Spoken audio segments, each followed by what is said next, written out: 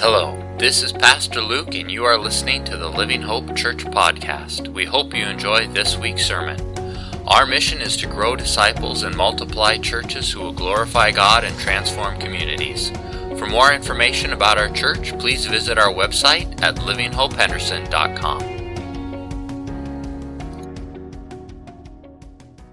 We're starting a new sermon series. We're going to be looking at 1st, 2nd, and 3rd John. And it is kind of interesting how a couple things kind of converged. One is that in just trying to figure out, what should be the next books that we study. We try to kind of bounce back and forth between Old Testament and New Testament. I personally have just kind of had a growing curiosity about 1st, 2nd, and 3rd John, and not really knowing why, but just, no one ever preaches on 2nd and 3rd John, so it's like, well, we should do that. And so just kind of a growing curiosity about 1st, 2nd, and 3rd John. But at the same time, listening to, this podcast from Elisa and how addressing some of, and we'll define this term in a bit, but kind of progressive Christianity, but then also being amazed at how 1st, 2nd, and John really speak to a lot of the stuff that Elisa was bringing up that is kind of currently under the banner of progressive Christianity, and how the two kind of merged, and really almost the apologetics that 1st, 2nd, and 3rd John are going to provide for us as we continue to interact with other Christians and the world and what is the faith. And so it's been kind of fascinating on how this has come together. 1st, 2nd, 3rd John, 3 short letters. It's believed that this is the same John that wrote the Gospel of John and the same John that wrote Revelation. Okay, so same guy. And 2nd and 3rd John are actually the 2 shortest letters in the New Testament. I mean, they're just really, really quick. But John was, I believe, facing a similar problem as what we're facing today, in just that, especially in North America, a lot of people who would claim to be Christian or who would position themselves under the banner or the word of Christian, but yet at the same time would deny a lot of kind of the core tenets of the Christian faith.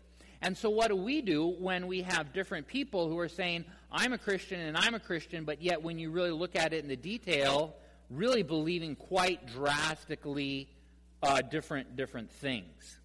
1 John chapter 2, starting in verse 19, they went out from us, but they were not of us. For if they had been of us, they would have continued with us, but they went out that it might become plain that they are not of us. Who is the liar but he who denies that Jesus is the Christ? This is the Antichrist, he who denies the Father and the Son. I write these things to you about those who are trying to deceive you. So in 1 John, he's going to write a letter because there's been a group of Christians who were originally kind of part of the church, part of the group, but they adopted some other views. They left.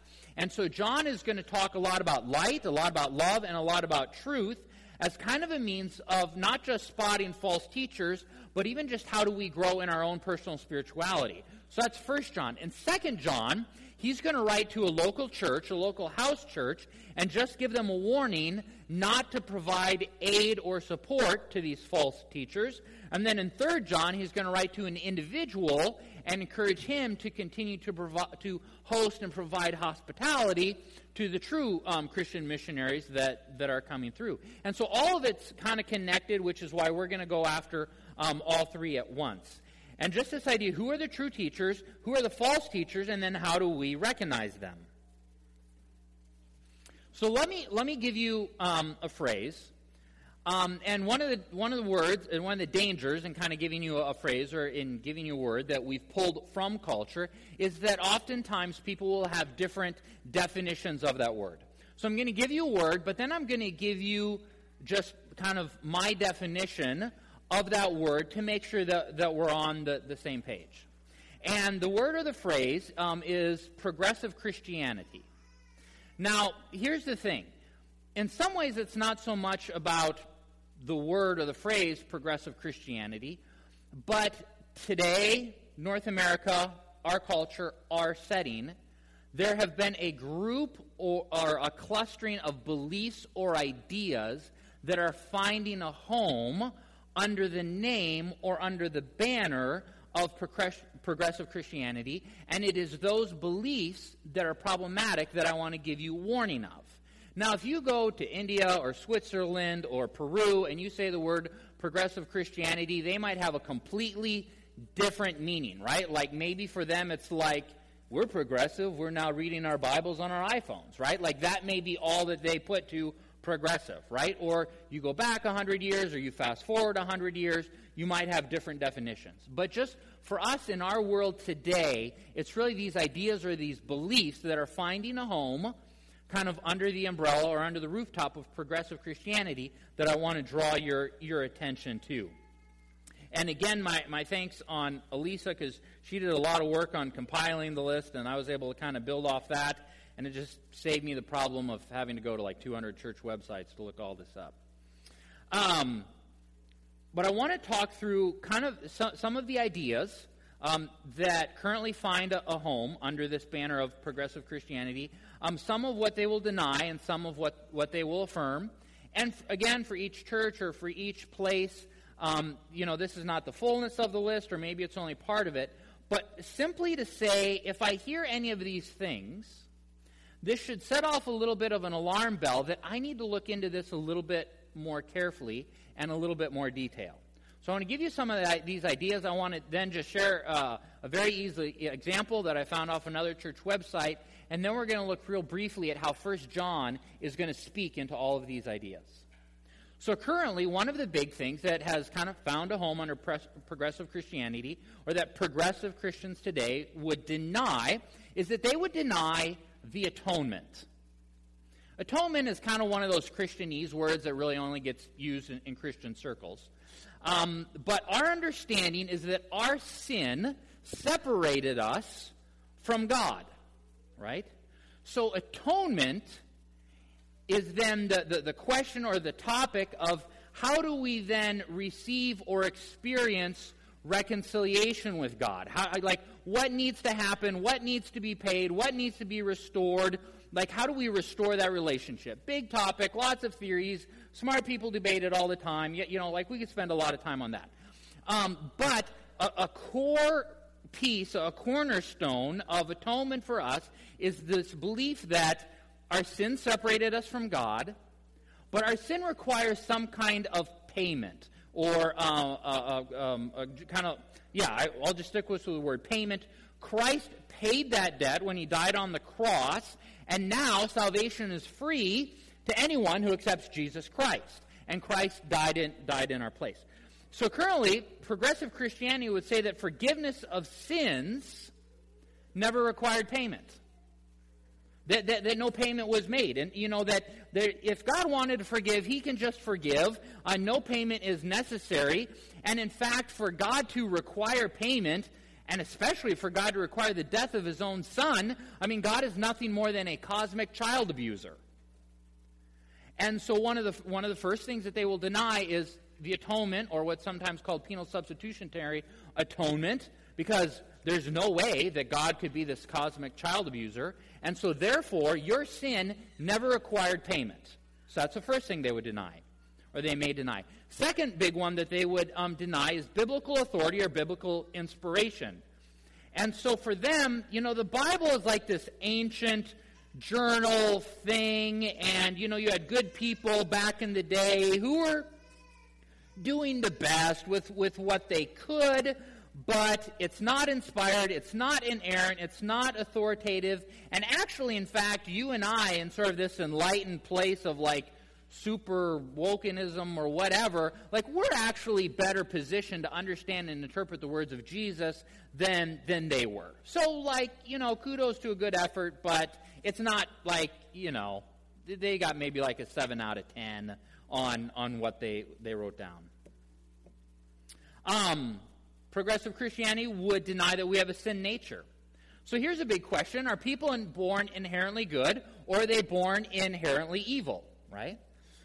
Progressive Christianity would say that we're all born good, but it's just the environment around you that's bad, or has made you bad.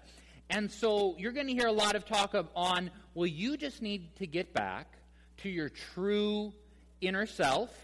You need to be you, your truth, to thine own self be true, because your heart is inherently good. Whereas we would say, nope, in heart, inherently evil, and that's why the world's a mess. Right? Even within that, progressive Christianity typically doesn't deny that sin exists. They would say sin does exist, but it tends to exist either in the other guy, or it exists in government or systems and structures, and so those things need to be dealt with, but the individual heart is just fine. Don't worry about the individual heart. They would deny that sin separates us from God. They would teach that sin is not what separates us from God. It's our own self-imposed shame. And I have a fantastic example of this that I can't share from the pulpit. But if you ask me afterwards, I'll share it with you. But they would say that our sin never really separated us from God in the first place. It's just our own shame. And so anything that you can do to avoid the shame or get rid of the shame, that's really what we're after. They may deny the deity of Christ in either saying that Jesus was not God, or they may acknowledge that Jesus was God, but they just really downplay it a lot and really focus in on the humanity of Jesus.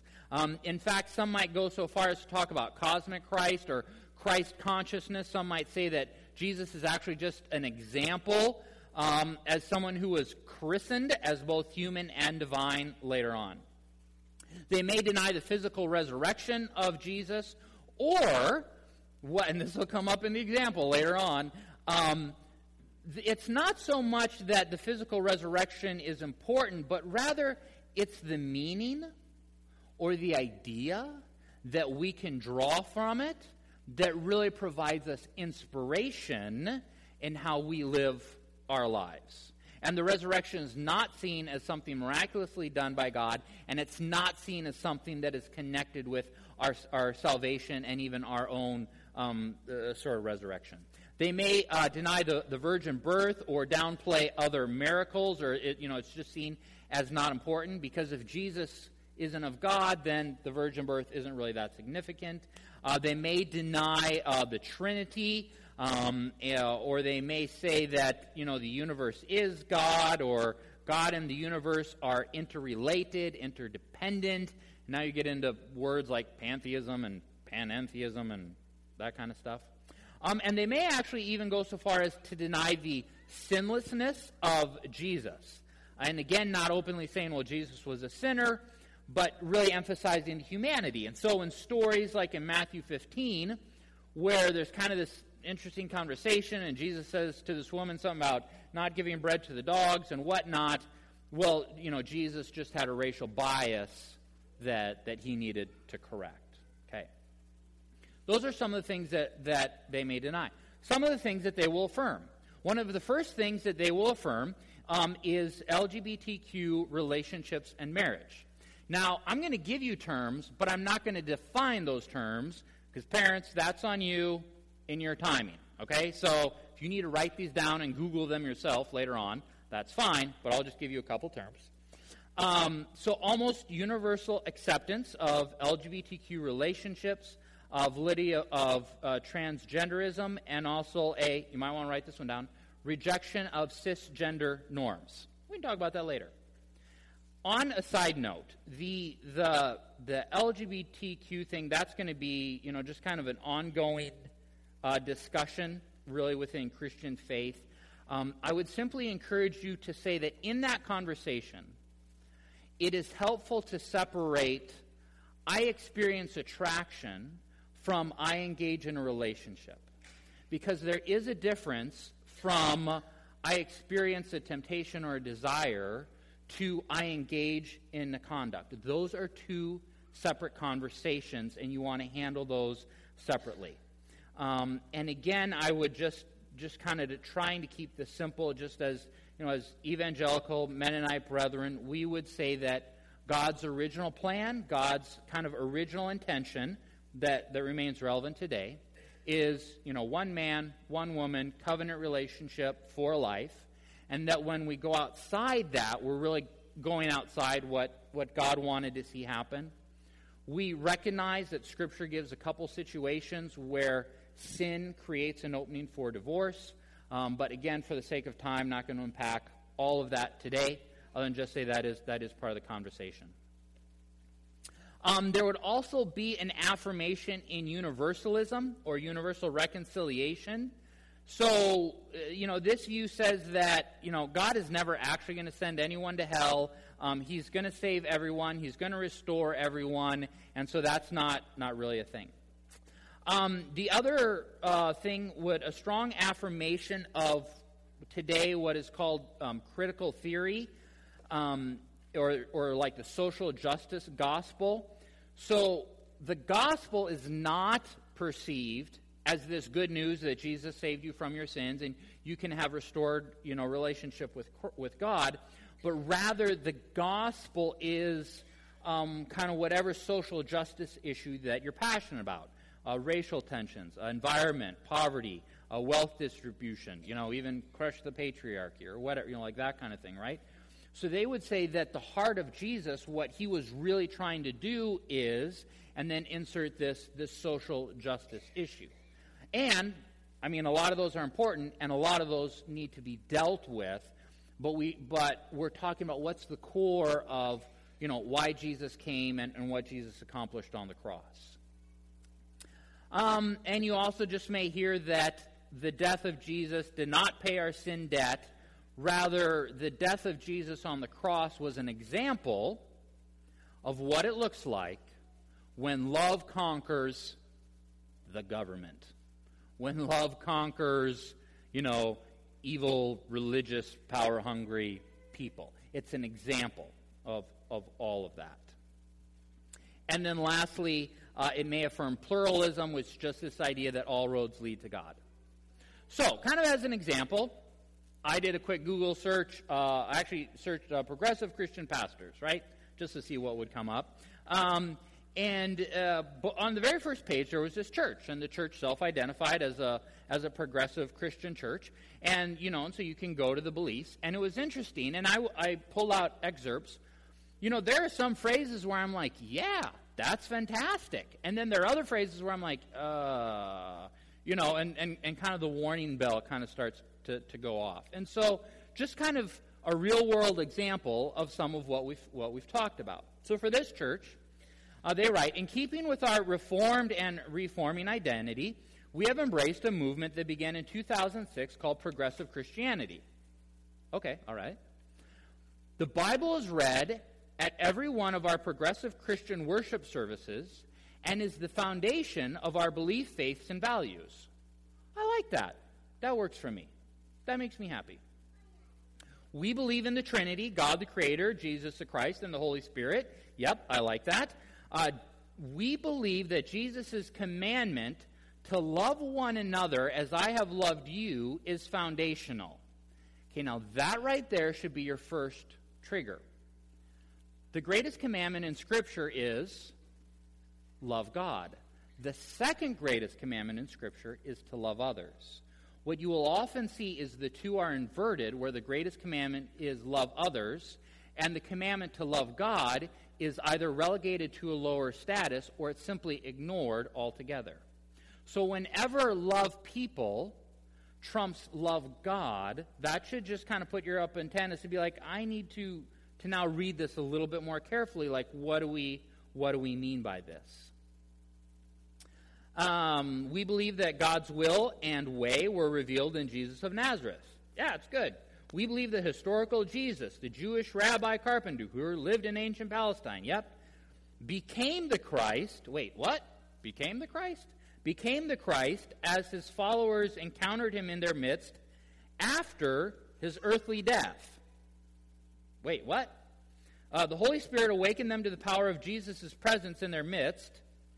Jesus came alive when they trusted that his love, guidance, support, comfort, and challenge remained with them, even though his physical body did not. So Jesus' resurrection was based on their belief in him, not on God's power. Jesus' life, death, and resurrection provide. Now, we would say his life, death, resurrection provides salvation, restoration with God, that kind of thing. his life, death, resurrection provide inspiration and challenge. Nothing about new life. Inspiration and challenge for us to live as followers of Jesus. Okay?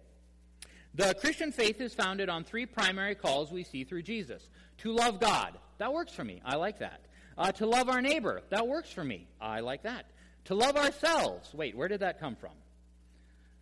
The Christian faith, listen for it, the Christian faith is our way of being faithful to God, but it is not the only way. And probably at this point you should just turn and run, but I'm going to keep reading. Christian faith is true for us, but it is not the only truth. This principle stems from the reality of the 21st century. We share our lives with people who are Muslim and Jewish and Hindu and Buddhist. To deny we experience them. To deny that is to deny that God can only draw people one way. That is not born out of our experience. The power of the Christian faith to transform lives does not require it to be exclusively true. We would say it does. Exclusivity is born out of fear, the fear that there is one train to God, and if you aren't on the train, you'll go to hell. It's a bit crass, but yes. We believe that there are many trains, and God welcomes them all. Care of the earth, so then there's talk about climate change, embracing that.